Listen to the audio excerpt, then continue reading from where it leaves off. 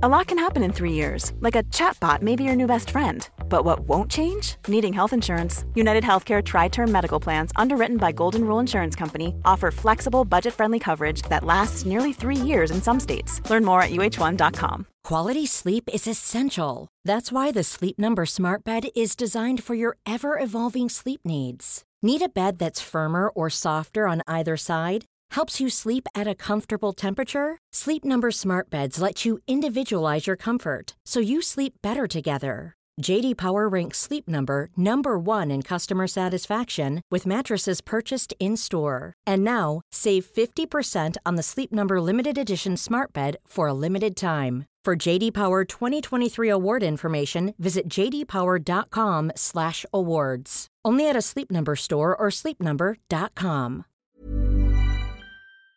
Hello and welcome to another edition of your favourite podcast, Insane in the Membrane. Insane in the Membrane. Hello, welcome to the show once again. It was a good one last week, wasn't it? You enjoyed that one?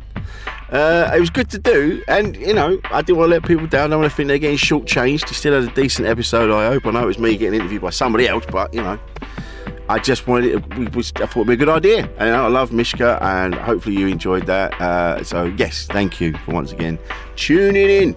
So, with that in mind, regular listeners and new listeners, we have to do the admin bit first. So this is what we're doing at the top. We get this bit out of the way and then we get on with the show.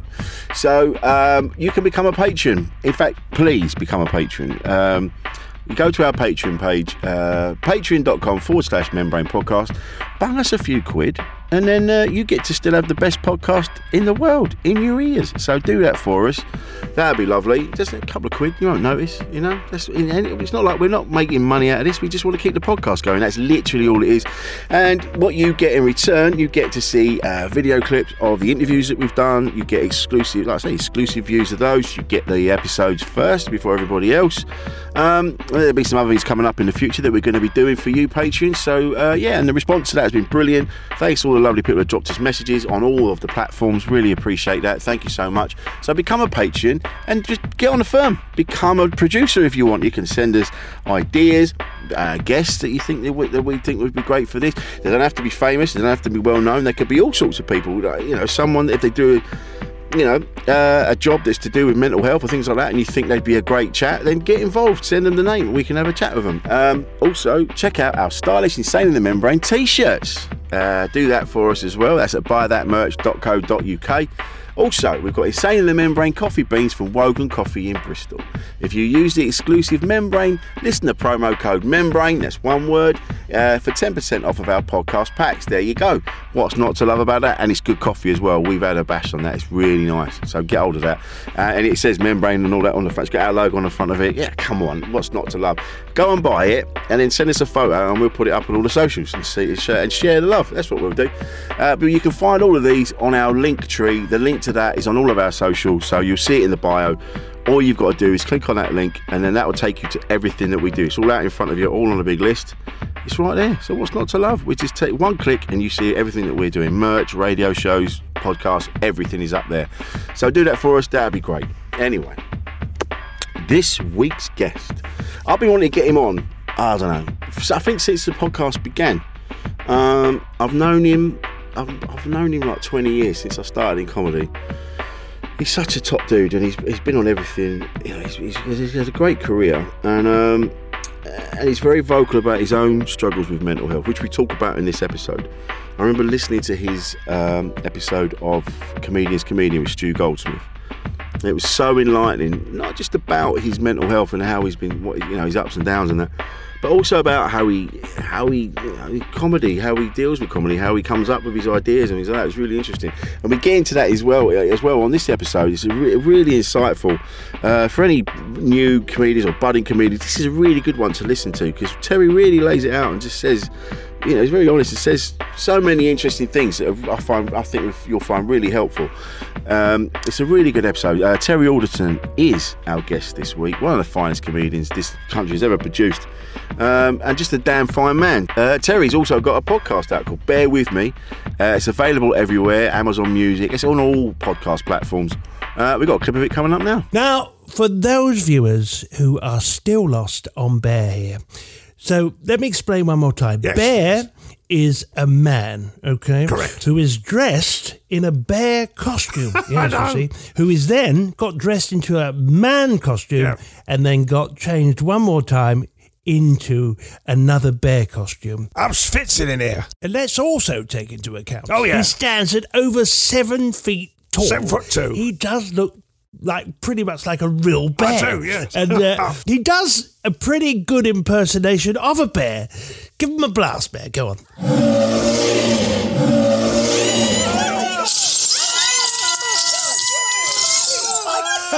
Oh, listen to that round of applause and quite a few people screaming. So there you go. So anyway, let's get on with it. Coming up in a minute is Terry Alderton.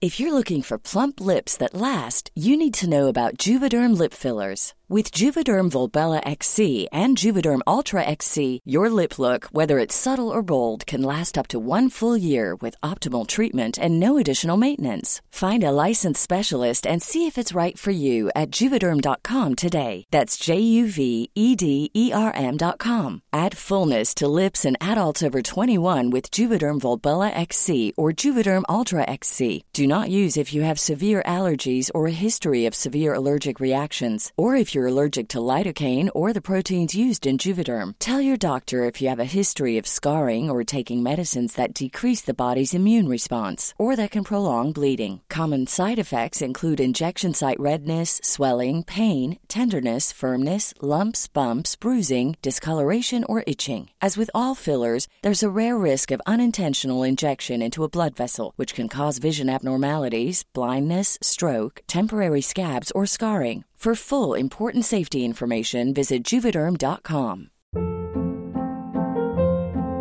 Hold up. What was that? Boring. No flavor. That was as bad as those leftovers you ate all week. Keke Palmer here, and it's time to say hello to something fresh and guilt-free. Hello Fresh. Jazz up dinner with pecan-crusted chicken or garlic butter shrimp scampi. Now that's music to my mouth. Hello Fresh. Let's get this dinner party started. Discover all the delicious possibilities at HelloFresh.com. I'm Sandra, and I'm just the professional your small business was looking for. But you didn't hire me because you didn't use LinkedIn Jobs. LinkedIn has professionals you can't find anywhere else, including those who aren't actively looking for a new job, but might be open to the perfect role, like me. In a given month, over 70% of LinkedIn users don't visit other leading job sites. So if you're not looking on LinkedIn, you'll miss out on great candidates like Sandra. Start hiring professionals like a professional. Post your free job on linkedin.com/achieve today. A podcast from producer Paul.co.uk. Insane in the membrane. It's nice to see you, Terry. And you, Rich Wilson. Last time I saw you, this is how we do it, by the way. There's no big introduction, just off, just chatting. Right. Yeah, I like that. I like that. Last time I saw you, I think it was the last time I saw you, we were walking towards each other at Tottenham Court Road tube station. You were on the phone. I was walking towards Christmas. Was that the last time I saw you? I think it might be the last time I saw you. Maybe we've worked together since, but that's the one that sticks in my mind because... I've seen you since. I work with... who did I work with the other night? What's his name? Is it Gareth? Gareth someone. And I said, if you... And he does a bit about you in his act, actually. Oh, Gareth Millerick. Yes, yeah. He's lovely. He was very funny. Love him. Talk about different off stage to on stage. Oh, I know. It's incredible. He just goes on stage and becomes this like monster, and I'm like, well, not a monster. I mean, that's horrible. But it's like watching an actor acting out a play, isn't it? Yeah. Spectacular. But I said to him, you, him, and Keith Farnham on the same bill would be quite weird because you all kind of morph as one. just like the three. Well, it's just one stage of man, isn't it? We're just different degrees of height. But when I saw you at Tottenham Court Road, you didn't even come off the phone. We just walked towards each other. You were chatting away, and you got me in a headlock, and then you kept me in a headlock until you finished your call. Well,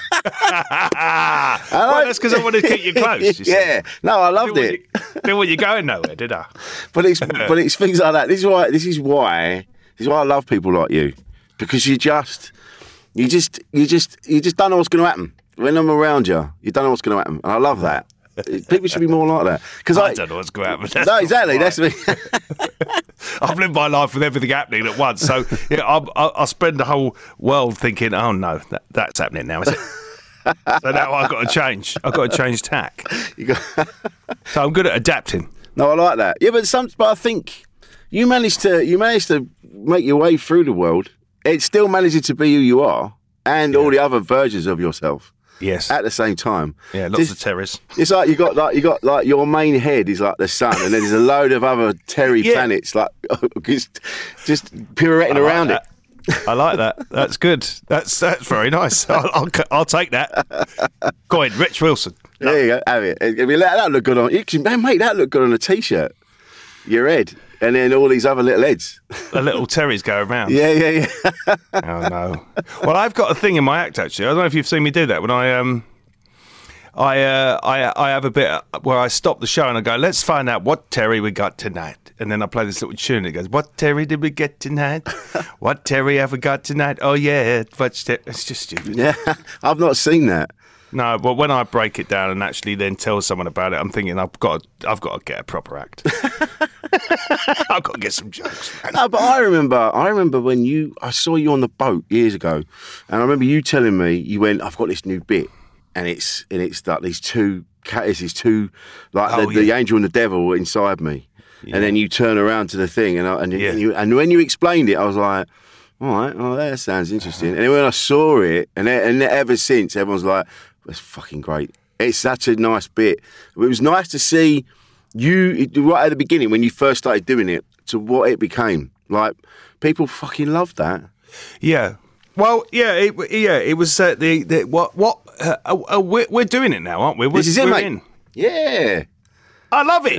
It's like me and you haven't seen each other. We're just chatting. All right, yeah. So I'll talk to you like you've never seen me. But yes, basically, what happened? Have I ever told you this story? No. Right. Okay. What happened was I was in Dubai long time ago, right? And everything had gone wonky in the world, the Twin Towers and all that, and I'd kind of lost my mind a little bit. I'd had this sort of rise to what I got to telly and all that, and then it was all just taken away. Like all of a sudden, everyone had changed up top, and everyone who came in went, nah, not him. Yeah, right. So I kind of went back to doing comedy, and I ended up in doing these gigs in Dubai with Ben Norris, and I happened to do this routine. It wasn't even a routine; it was just a flippant observation about call to prayer, and I started doing all this stuff in Dubai, and after the show, it went proper wonky. The people who run the gig went, "We're in big trouble here. You're gonna have to write letters, and you might get deported and all this stuff." Shit. Right? Okay. So anyway, I didn't, and I managed to do the gig the next night. But the next night, I was in this sort of world of darkness and not even knowing what I was anymore, be it a comedian or what kind of comic I was or anything. See, I come back doing comedy after 4 or 5 years with the same old crap I was doing before, so it didn't really make any sense. And I used to do this. I used to have one routine in my act where I would say I was in New York, right, and I went up to the bar and I said to the guy, "Can I have a medium white wine?" And he went, "We only do the one size," right? That actually did happen, right? Yeah, and then the gag was I'd turn round and then I'd have these two voices, and one would go, "You must go back, show him the bulldog spirit," right? That's all it was. And then I'd go back and finish the routine. But after what had happened, I just carried on. I turned around and just said, what kind of world we living in? There's no freedom of speech here. Let's not even talk about the slavery that goes on in this country because we're not allowed to. So I was doing it all to the wall. Do you see what I'm saying? Yeah. And then I turned around and then acted like nothing had happened, and I continued to do this, kept doing it, blah, blah, blah. And then at the end of it, I come off stage and Ben Norris come up to me and he went, "What was that you're doing?" And I went, "Oh," I said, I shouldn't have done it. It's very unprofessional of me. And he went, "No, man." He said, you mustn't stop doing whatever you're doing there. But just don't be so bitter with it. And this was about 2005. And then I went to Edinburgh in 2006. And I took a load of old stuff and then I cobbled together with all that turning around business. And that's when I'd learned how to wield it, if that makes sense. Yeah, and that was, and then it grew into what it is now, which is all these years on. I fucking love it, and everyone does. What? So you're talking about? This is really interesting, actually, because when you see people that you know, they're star. You know, the whole industry's talking like that. You know, they're around you. You know, they're sending cars for you. You know, you are. Everyone's. Oh, Terry. Yeah. And then one day you get it starts. You feel it. He goes, yeah, and he goes like, oh, can you make your own way in? And that's how you know it's starting. Yeah. When the cars stop, and then and it must be hard when the whole industry goes, yeah, we're doing this now. When you were in it, that must fuck you up on so many different levels. It does. It totally does because you built up this whole thing, you know, being this flavour and this was like probably from about 90. God, how old am I? 96, 7. No, a bit earlier than that maybe. I started 91 on the circuit, didn't I? And then I probably about 94, this sort of into 95, this sort of rise was happening. So that sort of really took hold by about 99 in Edinburgh, and I'd had this, you know, everything was just coming together as it does. And then by, like you say, about 2001, you know, I was getting on the train again. You know, I was getting on my bike, in fact. I don't think I had any wheels on my bike. But you know what? The way I always see this business is, for me, it's always been this, right? It's like I'm constantly doing up this car, right? Yeah. And I eventually, you know, get it going. And by that time, what you're talking about, I'd actually got it off the drive and driven it down the road a bit, and then it broke down again. I had to push it all the way back to the driveway and start working on it all over again. You know, it's probably not a really good sort of analogy, but that's kind of how I feel. It's kind of like it's that knockdown, get back up again, isn't it? We're constantly having to go. But of course, then you get to my age and nearly your age. You're a lot younger than me now, I think. Not much. I'm 50. Oh, right. Well, are you 50 now? Yeah, turn 50. Oh, right. No, you're not. Yeah. You're a year behind me. I thought you were much younger than that. No. Well, you get to, of course, this age and you go, right, okay, I'm going to make my own way now. I mean, some people did that a lot younger than I did, but there's no fear at 50, is there? You don't care.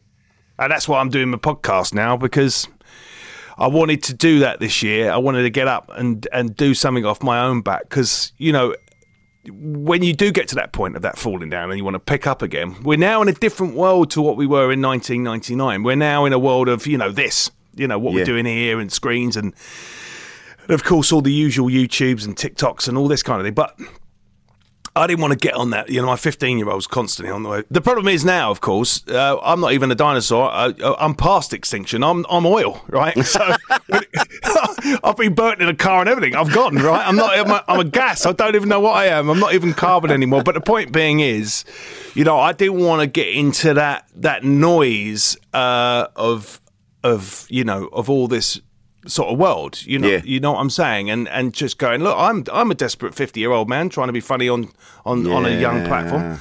And then I thought, actually, why don't I do the podcast? I had done a Radio 4 show. I did three series of my Radio 4 show, which was potty.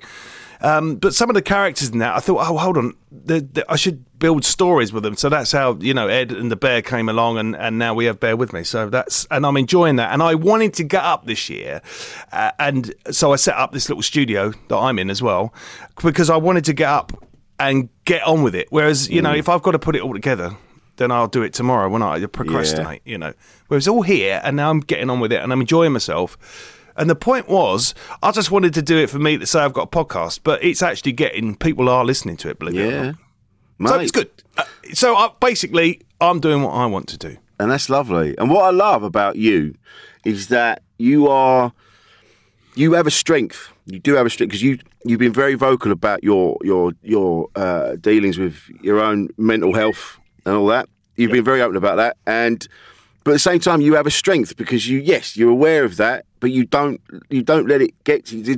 You always manage to pull yourself back up again, which is inspirational. You've also managed to bridge the gap, because you're like, you know, you played football, you're into your football, but then at the same time, there's a surreal edge to you.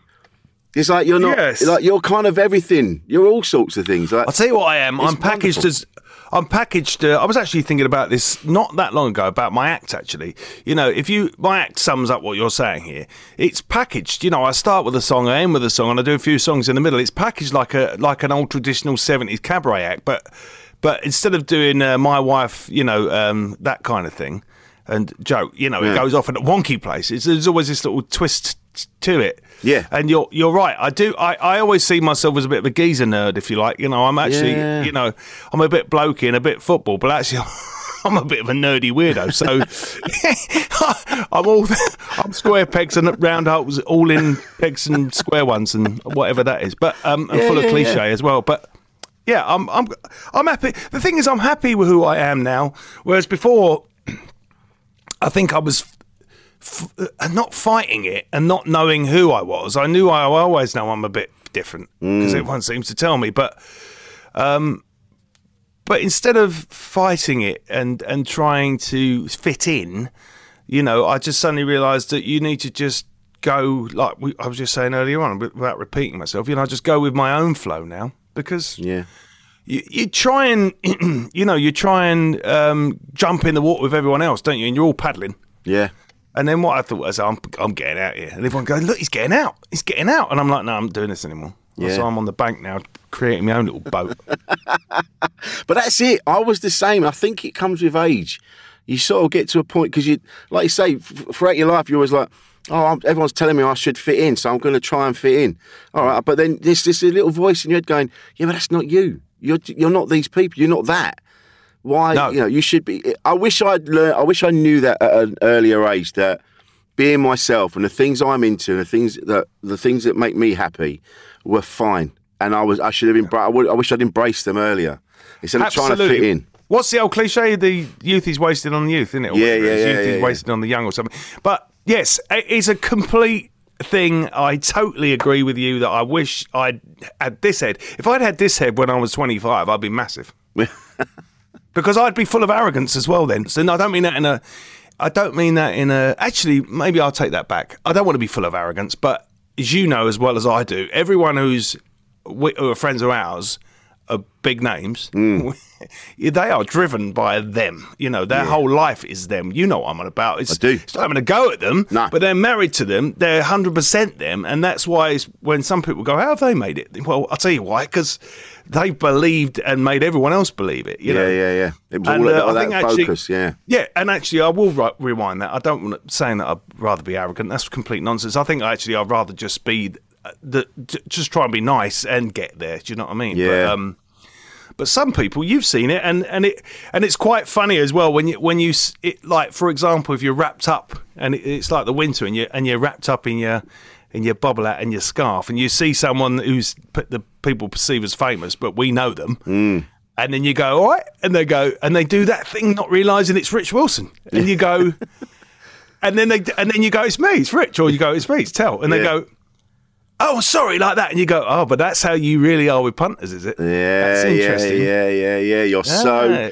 because they're just on that path. They don't even see behind them. They don't even see... Like, I've seen it up close. I've been around people that starting to become famous, and you can watch them change, and you're like, you know, and you're like, you haven't listened to a word I've just said. And they're like, over your shoulder. Yeah, because they're just on that path of, I want to be a star, I want to be there, and they get all these ideas. They go, oh, I've come up with this, I've come up with that. You go, no, you were talking to, that's from what's name? You were talking to them. That's where you've got that from. And they're like, oh yeah, shit. They just don't see anything else. It's just they're just this. Like before he got his cock out, Louis C.K. said a brilliant thing about Dane Cook.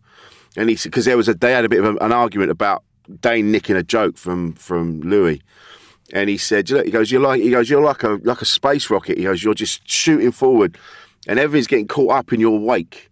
He goes, and you're just gathering all these things up. He goes, you don't really know where they come from.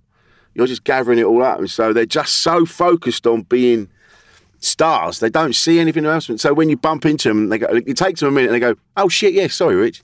Because they're so used to people coming up and can I have an autograph, can I have this, can I have that? They just get lost in the noise. I do get that. I do get that to a degree of. But then again, some people are really quite rude as well, which I've also noticed. But you know, that just not even comedy, but like when I was in EastEnders, you know, that was loopy. Yeah, man, loopy. That's loopy. How did you deal with it? Well, I didn't mind it because it wasn't me. They came up to see Terry from EastEnders. I wasn't really. I'd just go, "Oh, hi, how you doing?" and get on with it. You know, it was. But you could always tell if someone was going to approach me, whether they knew me as the comedian or if they were EastEnders fans. You could always tell which difference people were going to come up. Very rarely in comedy, but yeah, it's a weird thing, and you kind of. I suppose because you know, people who are into that. I don't watch it. I never did watch it. I mean, I watched it, I think, when I was about 10. No, I was being older than that, wouldn't I? Maybe 15. But, and that's funny. That's a cliche, what everyone says, I don't watch EastEnders. But I didn't watch it. So I suppose people who do watch it and enjoy it, it's kind of their thing, isn't it? So if you're in their thing, then you're in their thing. You're part of their thing, if that makes sense. Well, I get it. And they buy into it as well, don't they? They buy into it because they watch you every day. Your brain doesn't know that you're watching characters. Your brain's like, oh yeah, these are your mates, or these are your family, and I can see where the lines get blurred. Yeah, I can see as well because I see people, you know, who have been in my life forever. You know, hugely well-known faces, and if you see them in real life, you go, you don't know them, of course, not comics, but you know, maybe it's I can't think of the top of my head. Say it was David Attenborough, but you'd feel like you knew David Attenborough, wouldn't you? You'd be like, I know you. You know me, right, David? Dave. We're mates. Dave, come on. Remember? I've watched you loads of times. I can see it. We were in the Galapagos the other day. You know, me and I was riding the tortoise. And you were going, get off. Cue the David Attenborough impression. And so we move on. But it must be difficult. Like you've already said, when you have these extreme highs and then there's extreme lows with what, like you've talked openly about, be it like your bipolar and your other dealings with your mental health. How have you managed to keep sane with all those? Well, I think extremes? it is. I think you get like, you know, I won't lie. I do take supplements, but I've read loads as well, and age as well. I got this guy Stephen Renwick. I don't know if you would say Renwick. How would you say that name? It's Rennick. Rennick, isn't it? Yeah. Stephen Rennick. Let's try that again. I think it's a silent W, yeah. My mate. So Stephen Rennick got hold of me on LinkedIn, right? And he's kept bugging me about reading his book, You'll Like It. And it's 9 Ways to Sleepwalk into Something. I mean, that's how good the book is. I can't even bloody remember the name of it, but it is brilliant, right? I'll give you it before we go. Lovely. But it is a fantastic book, and that's one of the many books that I have read, you know, and I think what you need to do is you just have to when you read something like that, it just jiggles you, pokes you and goes, look, it's nonsense again, isn't it? You have to just keep reminding you that it's nonsense all the time, you know? And I think the good thing is, for me, being in an artistic world, and I say this to a lot of people who feel got the black dog and the blues and all that, is do something, even if it's gardening, or just get a canvas and some paints, and even if you're not very good, it doesn't matter. But just take you away and get that sort of achievement and those, you know, that the endorphins of flowing, and you know, get that point of going, oh, actually, you know, I'm doing something opposed from just getting up in the morning and going, oh, here we go again, you know.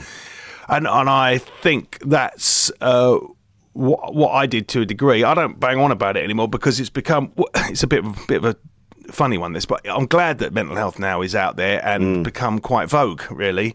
But I'm also seeing, to me, it's a little bit of a card now as well, you know. It's kind of like I don't really talk about it anymore because it's like, oh yeah, I got mental health problems, you know, and I'm on podcasts.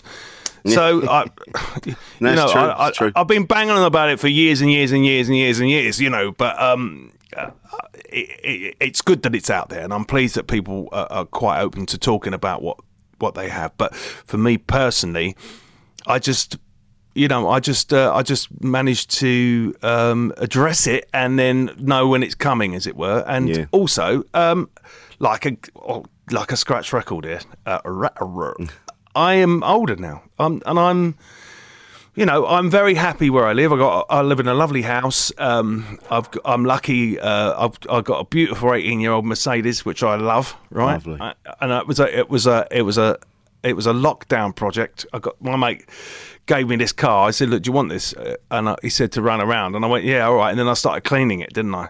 So it went from this old old decrepit heap to this beautiful CLK convertible. And when I got the roof down, I don't know if you can say this on your podcast, but I look a right wanker, and I love it. Got my bucket hat on.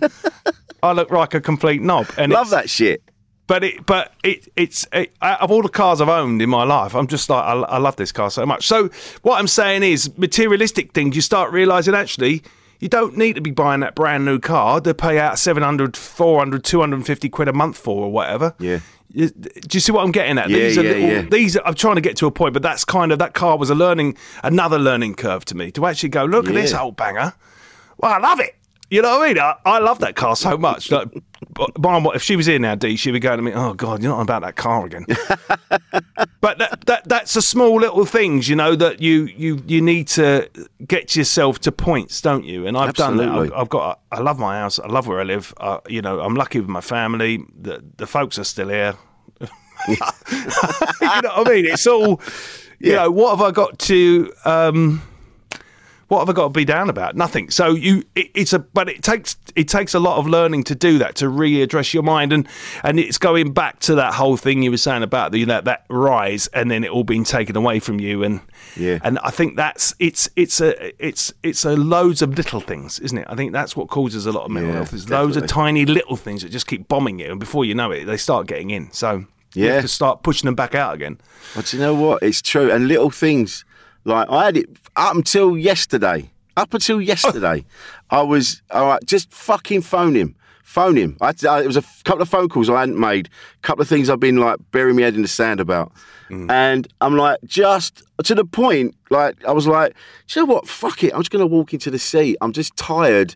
Because then what happens is I build it up in my head that everyone hates me. I get that.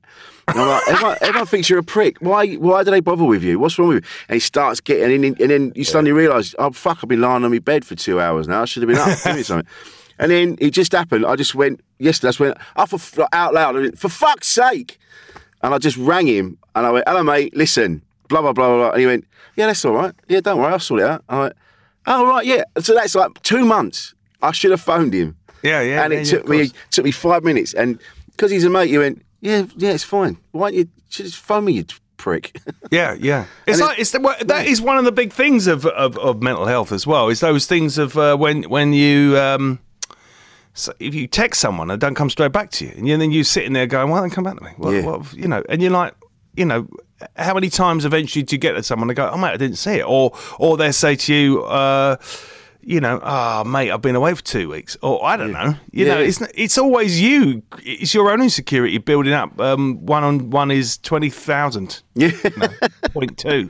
But I see it with other people as well when they message me and they're like, oh, Rich, I'm really sorry. Sorry I'm a burden, mate, but can you help me with this? And I'm like, yeah, of course, mate. You're not a burden. So everyone's kind of, a lot of people are feeling that they're a burden on each other. And going back to what you said about everybody, I think it's more, it seems more amplified in our industry. People are trying to latch onto a thing that will then give them like a USP. They're kind of, like the other day I was at a gig and everyone was bisexual, everyone had ADHD, everyone had this, whatever. And you're like, okay, all right, you all these things, and that's you know, fine, but just be a comedian. Just be funny. Yeah, just be a comedian. It's like, you know, we could go on about loads of things like that, but I'm not going to, because I'll get myself into trouble. Yeah, I know. And I'm not being in trouble, but you know exactly what I'm about. You certain acts and you walk on and they do their bit, and then you kind of go in, oh, here comes that bit now, and there comes, oh, yeah, all right, there's that bit. And I know what you mean. For me, I watch people and I want, when people go, oh, this and that, and like you say, just be funny, man. And the other thing is, I really don't care. As an audience member, I'm sitting watching a comedian, unless you're packaging it correctly. Yeah, exactly. I'll be sitting there going, I don't give a monkey's, mate. Go and see a shrink. Yeah. Go talk to someone. I'm not interested about you. I haven't paid money to watch you tell me about you for 20 minutes. It's boring. Yeah. You know, unless you're packaging it in a way and you've got that kind of... I think all great comics that do stand up, you know, you package your way into you become the character. So I'd be going, I can imagine Rich Wilson getting it. I can imagine him getting into that scrape. You've got to package it. You can't just go, oh, yeah, so I've got this and that. I really don't give a monkey's. No. I don't care. I don't care. People say to me, people ask me a lot for advice, like they probably do with you. Well, I did. I remember talking to you. I remember when I first started doing comedy. So I knew you before from being a barman, but I remember you turned around and you went, "You gigging?" And I went, "Yeah." You went, "Oh bloody hell!" And you went, "Any material of mine that you want to use when you're starting out, it goes, help yourself. Just whatever helps." And I'll never forget that. It was a beautiful thing. I mean, I don't fucking know what I would have done, but it was a beautiful thing. But that time I was a different comedian then. Yeah. Yeah, where were you? That's right. You worked up the creek in Greenwich and Maidstone. Yeah. But people ask me all the time. They go like, "Any advice?" And I always say to them, change I and me to us and we. Yeah. Because you're like you've just said. No one wants to listen to you going, "I've got this and I'm that and this is this." Just they want to have stuff that they can relate to. Yeah. Do you find that when you do this, have you noticed? But for me as well, I got to a point where for whatever reason I'd had enough of that as well. So that's obviously why I go off on this whole talking to myself. The other thing on that as well, and going back to the mental health and what I do on stage, when I obviously went and saw people. They obviously, the therapists and stuff, would go off, and one particular guy went off and obviously YouTubed and stuff. And then he said to me, that thing you're doing on stage, where you're talking to your two voices and then you're coming around like nothing's happened. And I went, yeah. He said, what that is, he says, that's a drama triangle you've created, right? And the drama triangle is when you have the child, you have the protagonist, and the child, and then you have the adult trying to save, and it goes around in this constant drama triangle. So at the depths of my depression, if you like, I'd created inadvertently a drama triangle on stage. So all that, what are we doing? Yes, all that stuff, and then coming back, causing the problems for the me at the front, and then them two running off and going, we'll be back here when you need us. Yeah. But what's really funny is that although I do those voices, sometimes in my head, the real me is going, "Oh no," you know what I mean? But I can't relay that to the audience sometimes because they'll be thinking, "Oh right, he hates us." Because the audience get the show they deserve, and that's true. Do you know? Mentioning audiences, this is something as well. Because sometimes our perception of how well we're doing on stage is so skewed. Sometimes depending on where we're at, sort of mentally. Or where we're at in that particular moment. Like sometimes our moods are a little bit off, and even though we're performing and we're doing the thing, and then you'll come up and you'll go, "Oh fuck, I didn't enjoy that," and they go, "Mate, you just smashed that," and you go, "Yeah, no." I think I was quite famous for that. Well, I remember one in particular. It was at the store. It was a comedy store, and there was you were fucking roofing it. Roofing it. The place was going bananas.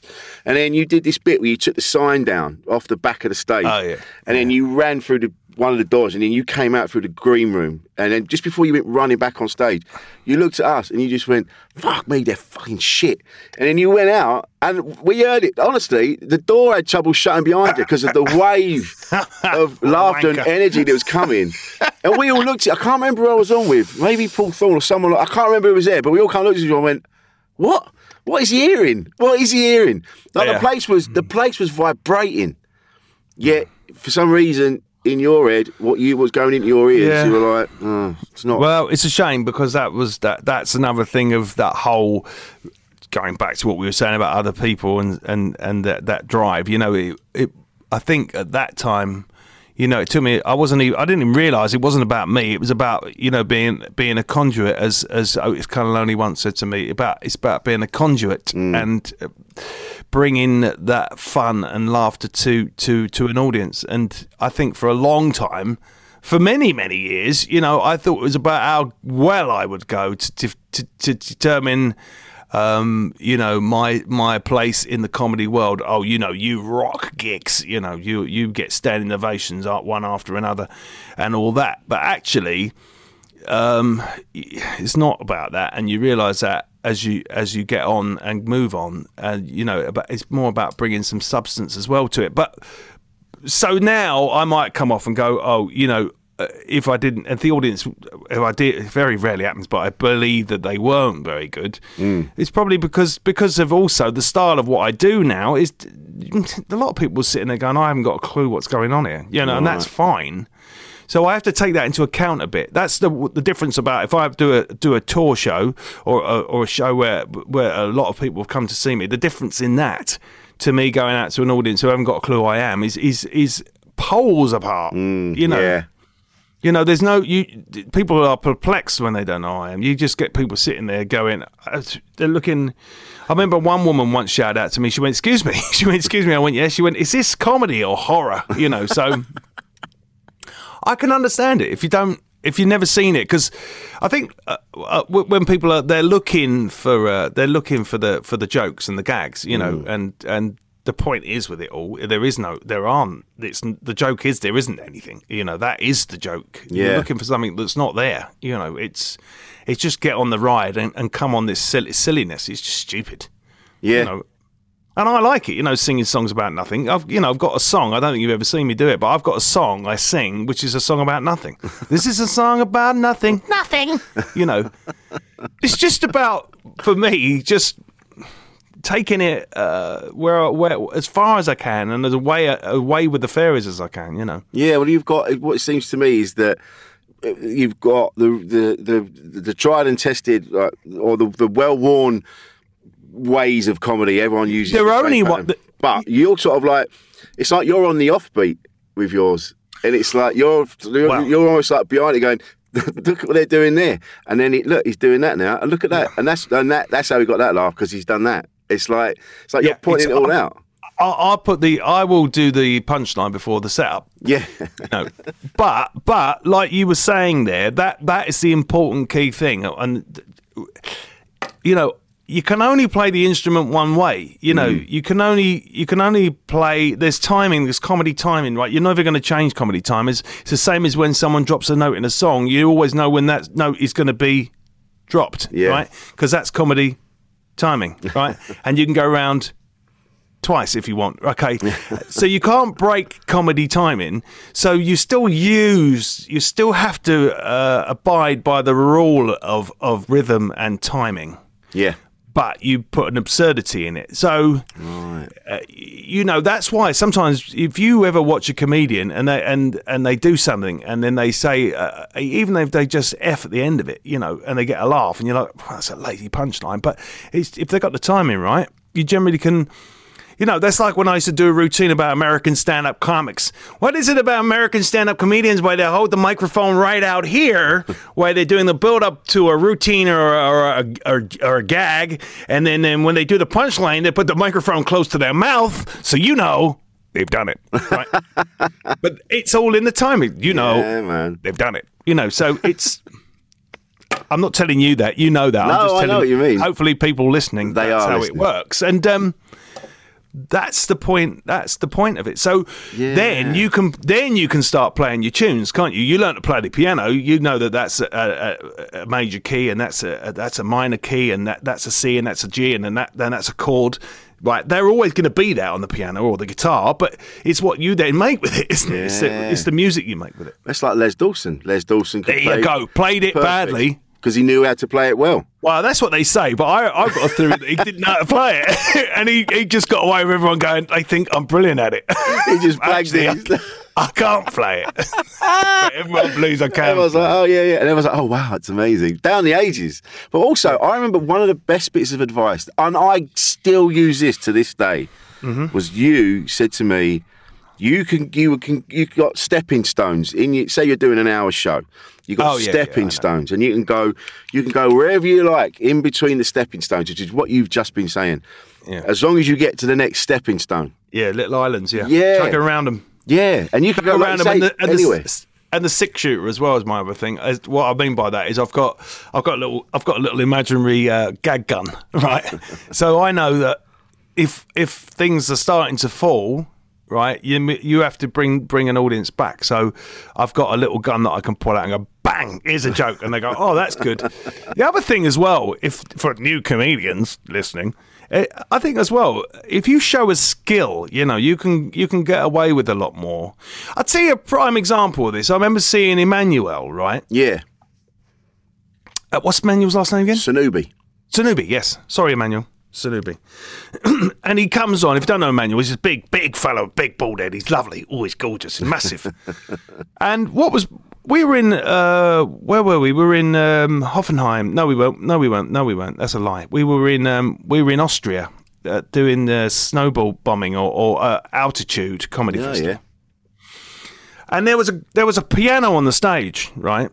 And I didn't know this. And if you can envisage him, if you like I just said, he's got a tight bum and a great big. He's like a heart. He's about 6'5", and he's like big, beautiful rugby player looking, massive fella.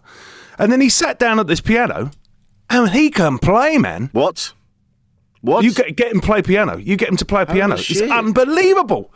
But what was interesting was, he was mucking around with the audience, and of course he was going well. Of course he was doing all right. He wasn't doing badly. He was doing great. But once he sat at the piano and played that piano beautifully, and then stood up looking the way he does, like this big hulk of a man, and then his comedy went. Wow. Everything he said after that, everything he said was just caught a light. He could have gone, and they would have just gone yes. Because he showed that skill at the piano that no one expected, not even me. I was gobsmacked. I was like, oh my God, what? I mean, why wouldn't he be able to play a piano like that? Because he's a great big dude. Because he looks like this great big rugby playing fella. Yeah. You don't think that he's going to be able to sit down and tickle the keys like he did. It was incredible. Incredible. Yeah, well, that's it, innit? We do make assumptions, don't we, based on like people, like we talked about earlier, like people, you and I, people, they hear us talking. They assume certain things. They go, oh, well, he must be into that. He's always a bit of a lad, so he must be this, and this. And you go, well, no, you don't know what I'm into. You don't know what I do. No, there's more to me than that. And it's the same with Emmanuel. But it's also that thing, going on to something completely different there. You know, a lot of these reality people and all that, they moan on about being trolled and stuff. And, of course, he did get trolled, but it don't bother me. But I remember my mate, who was a mate of mine, I don't speak to him anymore, but he said something to me once, and just, it's kind of on what you were just saying, and I thought that it was brilliant. It was brilliant. And I won't use the word that he used because it's the biggest swear word. Oh, right? That's all right. Okay. We've used that a few times. Okay, but anyway, it's a C-bomb word, right? Yeah. But he said, I was going, look at this geezer having a go at me, blah, blah, blah. And he went, son, he don't know you, boy. He doesn't know you. He doesn't know you. He doesn't know you. Yeah. So why are you worrying what he thinks? He doesn't know you. And I went, yeah, but he goes, look, he said to me, what you got to worry about, he said, but people that don't know you calling you a see you next Tuesday is not the problem. He said, it's when the people that love you start calling you a see you next Tuesday. That's when you got to worry. Yeah. And I was like, that's exactly what it is, isn't it? And it goes back to that. They don't know you. People don't know you. And just saying there, what we were saying, I know I've kind of gone a thing. No, it makes sense, yeah. But that's the point. And I think when you do comedy and you perform, you're only going up there and doing what you do to have a laugh and make people laugh. The problem, of course, is this, then someone takes it a bit further and goes, well, that's what you are, and I'm coming after you. And you're going, that's an act, man. Just calm down, brother. My shoes don't really talk to each other. No, they don't really talk, and it's all fine. And I am a little bit crazy, but that's, you know, and sometimes you get that off stage when someone's only having a bit of a laugh with you, but you're kind of going, all right, you know, I've changed my glasses now, if you like. You know what I mean?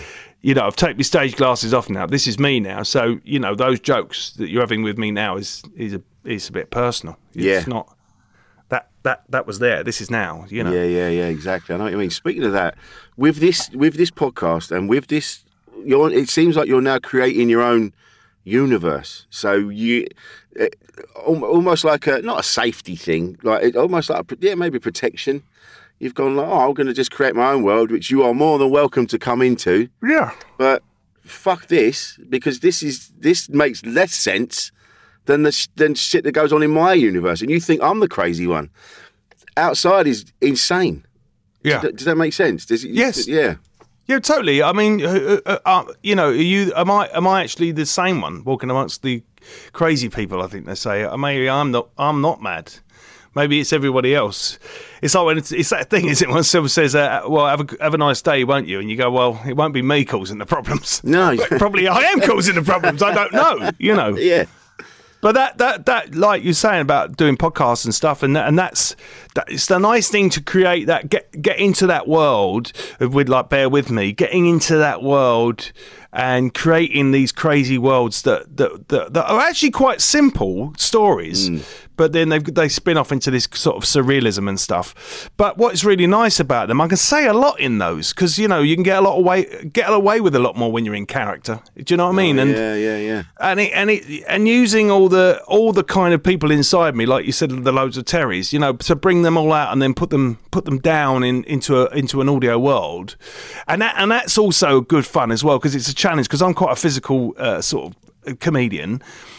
To then I found this doing when I was doing the Radio 4 stuff, to be funny on audio and be visual on audio is quite a thing, and I quite enjoy making my audio visual, if that makes any sense at all. If you listen to my stuff, you'll go, oh right, I can really see it, and it's only just mucking around now. I'm just finishing episode 4. It was actually the last episode, the Heist 3, is where now I've really got used to how to use Logic, which I record in. So now everything's moving around in your head now. And this fourth one, when I come to now edit this one, when I do the master, it's going to be great, because I'm going to sort of Dolby Atmos it. So it'll be all around your head, and they'll be talking and moving, and it's bringing it all to life. But it's very labour intensive, and because all the sounds and all the music and all the voices in it and all the writing of it's all entirely me, apart from the Wally kid, the kid next door who lives next door to Bear and Ed, and that's played by my son. No. Although I could do it myself, though. You know what I mean? But everything, and what that sounds like. Oh God, you're full of yourself, Mr. Boastful. But it's brilliant just to be able to go, I'm in control of this. Yeah. I'm the producer, I'm the writer, the director, everything on it, and no one can tell me what I can and can't do, because I just stick it on Podbean and Apple Podcasts, and it puts it out there for me. So I've got my own world. You can go and find it if you want. Same with you, with this without insanity here, and we're in control of it, and it's beautiful, because a few people said put it on BBC Sounds, and no disrespect to BBC Sounds or any of that, but I don't want that to be a case at the moment where I'm being told what to do. I want to draw my own picture. Yeah, exactly. And I'm enjoying doing it. I've only started doing it for my mum and dad to listen to, really, but but I stuck them out there. But they're doing all right. They're doing all right. I mean, they're not not number one podcast, but they're certainly being listened to. Yeah, man, that's what you want. Yeah, just to cut in here, I thought you killed your father in episode 2 as well. Well, is he dead though? Because the other thing, because if you listen in Heist, of course. Then when Mank and Danny are talking, which is Danny from Off the Curb, by the way. Is it? I'll put Danny up. No, I'm doing Danny. You're doing Danny, right? Got ya. Yeah, because I just nick loads of people. I might put Martin do Rich Wilson in there. Hey, what's all? But he says, he goes, they were a weird bunch. One looked like a librarian, and the other one was an old man dressed as an old lady. So I haven't quite decided yet whether his mum is actually a fella. I don't know. Oh, do you know what? This is good. This is right. So this is a bit of a personal story, but I'll tell you right now. So my granddad was. Yeah. I mean, he used to wear women's clothing when he was. Yeah. My dad went round there one day, and they looked for the car was on the drive, but there was no answer at the door. So they looked through the letterbox, and they thought it was my dad's grandma. Anyway, Dad went round the back to go and say, "Oh, where's Mum and Dad?" And he was greeted by his own dad, dressed in his garms, and he just went, "This is what I do when I'm on my own. This is me," which freaked me dad out a little bit at the time, and then he kind of came to terms with it later on. But they still talk about.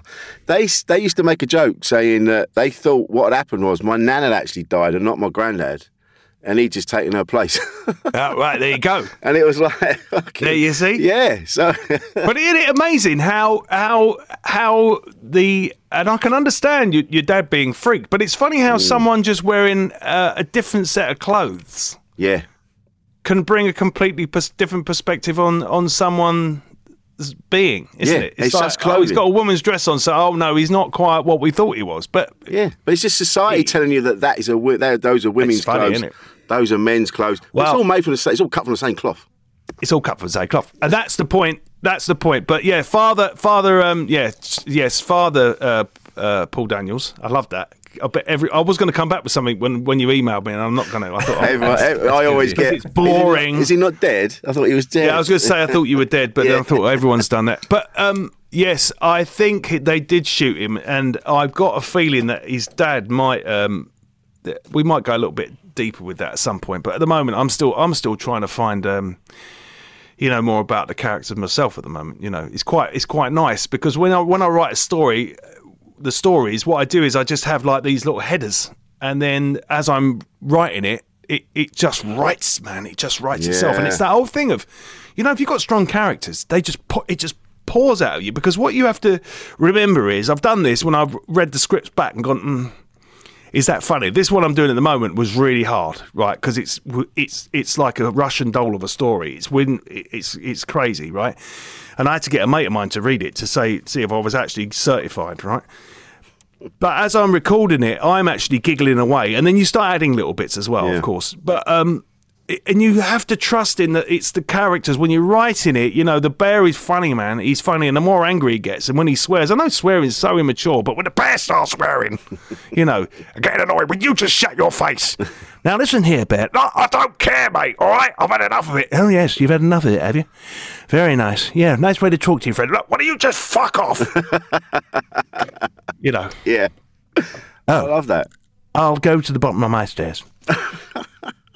And then she's on it as well. That's the mother, anyway. But what's nice? She lives in the cupboard. She does. She's their Alexa. So they go, here, Irene, and he goes, hello, Irene. Oh speaking. my God, my mum's called Irene. No. Yeah. Well, it's all based. Everyone's based on something though. She's based on Irene Handel. I'm looking at their images now. I made all their artwork. Mate. Ed is based. Well, Ed, the original routine in my act was me saying, "Do you think when dancing bears get rescued, do you think they want to carry on dancing?" And it was flippant. It was just said to me by Chris Gilbert once. He just said it to me, and I said, "You got to let me have that." Yeah. And he went, "Yeah, of course." And then, of course, I did this routine of the. It was like Eddie Izzard and Tommy Cooper. That's what it was. It was like him going, "You're free, bear. You must go to the woods. You're free." And he goes, "I like dancing, and I love dancing. That's why I've always done it. I love dancing." "No, but bear, you're free. You must go." Anyway, it was crazy routine, and that's how it found its way on my radio show. But he actually is kind of loosely based on Eddie Izzard, Ed, the main man, not the dad. But his image, which I'm looking at the moment, is based on Leonard Rossiter. Oh, so, mate. What I've done is everything in the show is actually all loads of callbacks, and there's loads of Hancock in there. I use loads of, things Hancock said. There's loads of little Easter eggs in it. If you're good with old time radio and stuff, you'll be going, "Oh right." When Mrs. Coombs comes in, she's Patricia Coombs. It's Pat Coombs. Right. They're all in there. And I even just in this one, I'm doing a newly deceased. I'm doing Alan Rickman's in this one at the moment. Give me my detonators, John McLean. It's funny you mentioned Irene Handel and Hancock. The best bit in The Rebel. Best. When she comes in. What are you going to say? Oh, yeah, you know what I'm going to say. Yeah, of course I do. What's that? That is a self-portrait. Who else? Lauren Hardy. Beautiful, isn't it? Oh, it's mate. Just beautiful. And what a film that is, by the way. People going film. About films. I don't really watch films anymore. I just get bored. But that is beautiful, that film. And also spot the upcoming star cameo in that. I bet you didn't realise that, did you? No. Oh, I'll have to watch it. When he gets abroad, when he gets to France and he's in one of those little holes and they're all talking, they're all being artists, aren't they? Oh, yeah. This one little boy pops up with this, he says about 3 words. He says something like, "But how do you know this?" Something like that, right? And he's beautiful looking, and it's Oliver Reed. No. Yeah, you watch it now, you'll go, "Oh, it's Oliver Reed, look." Fucking God. Yeah, it's Oliver Reed. Right. Yeah, unknown, young, beautiful. He looks a bit like Robbie Williams, funny enough. Oh, yeah, he was a good-looking man, wasn't he? Lovely looking man. Oliver Reed. Money. Omid was with him the night he died. Omid was left that pub in Malta. Really? Yeah, he'd come. These sailors had come in. They took him off the wagon, didn't he? And then he didn't come. Yeah, he didn't come back off the. But Omid was with him as he left him, and he went in the pub. That's the last anyone saw of him. Fucking hell. when they were doing Gladiator, wasn't it? Gladiator, mate. I tell you mentioned, going back a bit, you mentioned your lovely wife Dee. Dee, and I've met her. Brilliant. I love. She's a beautiful woman, fantastic human being. What's lovely is that she obviously accepts, or tolerates. Flip it round. Oh, right. Yeah. So you support each other. Yeah. I thought I was a crazy one for many years, but no. No, it turns out that actually maybe not. No, she's a good one. Yeah, she and I compliment, even though we are constantly, I say at each other's throats is probably a really bad terminology because we're not aggressive to each other, but neither of us will be told by the other. You know what I mean? Like strong. I will be like going, no, well, I'm not doing it. And she'll be going, well, don't tell me what to do. So we're in and then poor old Bo sitting there going, oh, here we go again. But Dee's dad was a very aggressive bank robber. And really? All right. Yeah. And she's now inheriting more and more of old Del Boy's traits. He sadly left us, but yeah. I mean, in his own words, you've never met anyone like him in your life. Her dad, he was something else. He was something else, Derek. Oh my God, yeah. And he blew safes. Yeah, so that, right. in fact, in the heist on the podcast, bear with me, there's a bit in that when they try and get in the vault and they found another vault, and that actually is Derek's story. Told me when they were on a job once. No. So it's actually loosely based on one Derek's story. Yeah, they were in there for 6 hours drilling this vault out, and he went to me, what drink was in the vault? And I went, I don't know, money. He goes, money. He gets really aggressive. Money, mum. You hear this, mum? What's he talking about? Money. Well, what was in a vault? I went, I don't know. Jewellery. Fucking jewellery. Another vault. So they had to go back in, and that's kind of loosely based on episode 3 on Bear With Me. The heist is based on that story. Mate. See, that's what it's amazing. Right, what you know, baby. Well, this is it. We've been really lucky to have lived extraordinary lives, really. Yeah. Like, I've met some incredible people through doing comedy. I've got friends all over the place now through doing comedy. Yeah. You know, or just saying yes to things. Go, yeah, I'll do that.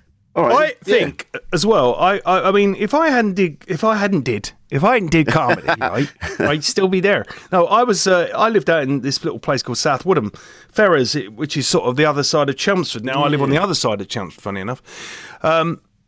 But yeah, I think if I just stayed in that world, I would never have grown. That's more the point. You know, I've actually grown as a person. I'd still be saying probably things that you would be. I'd be the bloke going, well, you can't say that no more, can you? You can't say that no more. Yeah, you know, I'd be one of those blokes. So I kind of grew. And like you say, you know, what a blessing. What a blessing my life's been being a comedian, and the places and I've been everywhere in the world. I mean, I've seen things I literally I can't even talk about because I've signed secrets things and stuff. But I've seen things that you go, you know. Yeah. You know, I'd like to say more on that, but I really can't. No, so I know, having seen certain things myself, you go, you can't unsee them, and no, and so it's been a great rolling ride, and you know, long may it continue. But yes, I totally agree with you. It's just so lucky to do. I mean, you know, I'm just playing all the time. My mate was saying, we went out last week, four of us, and it was like we got the band back together. Nice. And my mate Martin owns Balgores Estate Agents, which is a big estate agents, right? And he worked very, very hard to get to that place, you know, and his whole thing was like, you know, going on about how he got there and how many hours he would work and this and that and blah, blah, blah. And I said, this is all too grown up for me, mate. You know, this is, I admire where you've got to in your life, but it's all too grown up. You know, I people in business who've done very well, I admire them for that. But I would have just stayed a kid. We go and play, don't we? I mean, we're playing now, aren't we? Yeah. Look, we're just playing now and talking about ourselves. It'll be fantastic. You can't beat that. If we had a plate of sausages as well, it'd be brilliant. Sausages change everything. Sausages! I love sausages. I remember seeing Janie Godley doing a routine about her husband, and way to keep him happy is put a film of a documentary of sharks on the telly and give him sausage sandwiches. Sausage sandwich and shark documentaries. Very good. Well done, Janie. That's something else as well. Like, you know, yeah. do the things that make you happy. If it's watching films, or like you said, or it's gardening or painting or. Absolutely, you are. We're very lucky that we really do get to drive our own bus. That's the thing, you know. I think a lot of people, you say, well, you know, you're the driver of your bus, but then again, not if you've got to get up and drive a bus. Yeah, exactly. I mean, literally, and pay the bills. And there's nothing wrong with that, because I'd love to be a bus driver, actually, but that gets in the way, doesn't it? And we are lucky that, you know, we work to live. You know what I mean? We're not living to work. No. Yeah, that makes sense. Yeah. And it's like you say, it's all very well, like you've got to get up, you've got to do the job, you've got to pay the bills, then you've got to come back, you've got your family to attend to, and so you can't. All the other stuff, and you can understand. Difficult. You can see why people then get down and depressed, because they're not going to be in a band anymore. You know, they're slowly edging away, isn't it? It's like the Pink Floyd, isn't it? You know, someone's fired the starting gun. You know, 10 years have got behind you. You know, yeah. Before you know it, and I think that's when people, if they can, just step aside and. Even if it's on a Sunday, you find a little patch of your garden, and if you haven't got a garden, then just go and get a flower pot. And I know it sounds ridiculous, but start creating a garden. It's just anything like that, just to start creating and watching something, because you can go to work that day, come home and go, oh look, it's sprouting now. You know, it's just something. Yeah. To take you away from that thing and creation, I think is truly brilliant. Absolutely. For anyone who's feeling shit in their mind. It really is. Yeah, or you do. I've got mates of mine that go shooting, and and I'm like, who are you shooting? They go, nothing. We go and shoot fridges. Like they'll take like old furniture and all that into this field and just shoot the furniture. Yeah, they're not even shooting animals and things like that. They're just taking their frustration out and just smashing things up. Yeah, but I mean that's where we're at though, isn't it? I remember when my son, when he was a lot younger, he went, "Can I smash this glass? Can I smash it?" I went, "Well, it's easier to smash the glass, isn't it?" And he went, "Yeah, but can I smash it?" Well, how about if I said make a glass like this? Just a simple glass. Just a simple glass. I said, how hard would that be to do? And he went, well, I don't want to do that. I just want to smash it. Well, yeah, because it's easy to smash, isn't it? You know, but to make a glass, just a glass. We're not even talking about making some 3D printer. We're not talking about making a computer. We're talking about making just something out of sand. Yeah. Right, and then moulding it. Right, easy to smash it, isn't it? Oh, mate, I love that. Yeah. I have a T-shirt. Easy to smash, isn't it? But it is. It's easy to smash it, and that's why it is horrible when people, someone is just going back to that again. You know, if someone quite flippantly goes, "Oh, that's crap," and you go, "God, man, you know the work that's gone into someone doing whatever they've done." You're just going, "Oh, yeah, it was shit." Yeah, I know. I always say that about music. That easy, was it? Yeah. I always say that about music. I'm like, they go, all right, shit. And I'm like, I've had this argument with Marcus Berman loads. I'm like, it's not shit. It's just that you don't like it. I don't particularly like it, but it's not shit. Someone somewhere is getting joy out of this. The person that made it got joy putting it together, like you've just said. True. And then you can't just go, that's shit, because you don't like it. Yeah, but my son does listen to a load of shit. Oh man, no, I totally agree. It's like, for example, a case in point of that for me is Prince, right? I don't do Prince. Doesn't do anything for me. But I know the geezer's a genius. Yeah, but he's only got. You know what I mean? I know he's amazing. I like. I know he's incredible, and I want to watch him. Yeah, and I'll go, oh wow, what a performer! But his music comes on the radio. I'm not going to be turning it up. But that's. I'm not going to sit and go, this is shit. No, it's just not for you. And it's easy to break it, isn't it, mate? Hard to make it. That is a fucking brilliant way to finish, Terry. You smashed that, literally, ironically. Smashed that, mate. Where can we find you, Terry? Are you on the social still? Because I know you sort of come and go. Yeah, I'm at Terry Alderton's on all of it. I'm on those. I don't really do them, but I just say about my tickets and my podcast, and I'm doing the odd gig here and there. I'm doing a little tour, so that's all on the website. Lovely. TerryAlderton.com. And the podcast is called Bear With Me, and it's on Amazon Music. It's on Amazon Music. It's on Apple Music. It's on Spotify. It's on all of them. Podbean. Lovely. Yeah. Bear with me. I'm so glad we got to do this. We've been talking about this for ages. I know. Finally, here we are. He said, "Come and." He emailed me, old Paul Daniels. Right, that's not a lot. And I went, "Yeah, of course I'd do it. I've been waiting to do it." Mate. Lovely. Love you, Terry. I love you, Rich Wilson. I love you. All right, mate. And, Superstardom. Thanks, mate. Adios, then. I'll see you all later. Bye.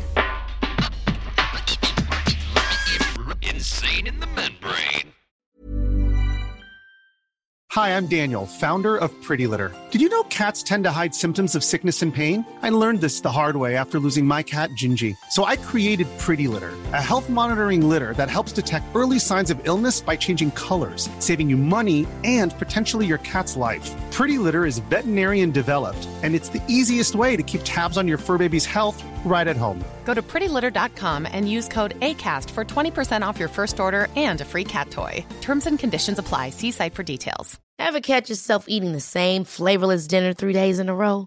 Dreaming of something better? Well, HelloFresh is your guilt-free dream come true, baby. It's me, Keke Palmer. Let's wake up those taste buds with hot, juicy pecan-crusted chicken or garlic butter shrimp scampi. Hello Fresh. Stop dreaming of all the delicious possibilities and dig in at HelloFresh.com. Let's get this dinner party started. Even when we're on a budget, we still deserve nice things. Quince is a place to scoop up stunning high-end goods for 50 to 80% less than similar brands. They have buttery soft cashmere sweaters starting at $50, luxurious Italian leather bags, and so much more. Plus, Quince only works with factories that use safe, ethical, and responsible manufacturing. Get the high-end goods you'll love without the high price tag with Quince. Go to quince.com/style for free shipping and 365-day returns. Made by darkhorse digital.co.uk. Shooting, live streaming and podcast production.